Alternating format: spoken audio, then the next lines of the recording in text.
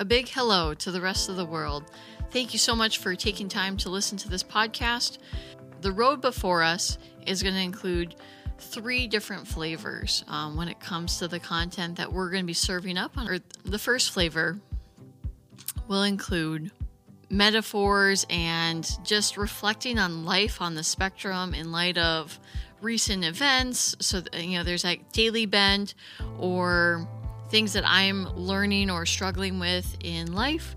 Number 2, we're going to be having conversations with mothers of kids that are on the spectrum with adults on the other side of the table. Having that open dialogue about where does autism end and where does bad behavior begin? And also, how do you leverage a life with that diagnosis? So interesting dialogues to come from both sides of the age spectrum. That was a bad pun.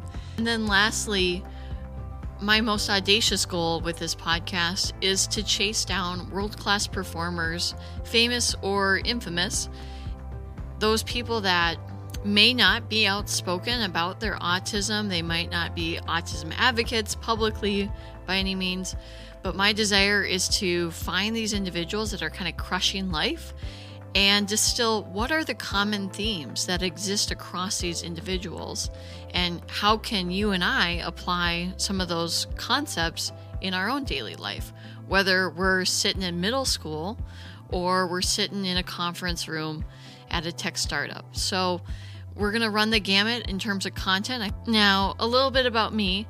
I have had an incredible career in tech and continuing to have a career in technology where I have leveraged my autism as my competitive advantage. And so I'll be the primary host of this podcast, but I'll be bringing in friends from all over the world that have different levels of expertise and different angles and perspectives when it comes to life on the autism spectrum. So I'll be pulling in moms, I'll be pulling in care experts, and even my husband. What's it like to be married to those that are on the spectrum? Maybe you guys can relate to that.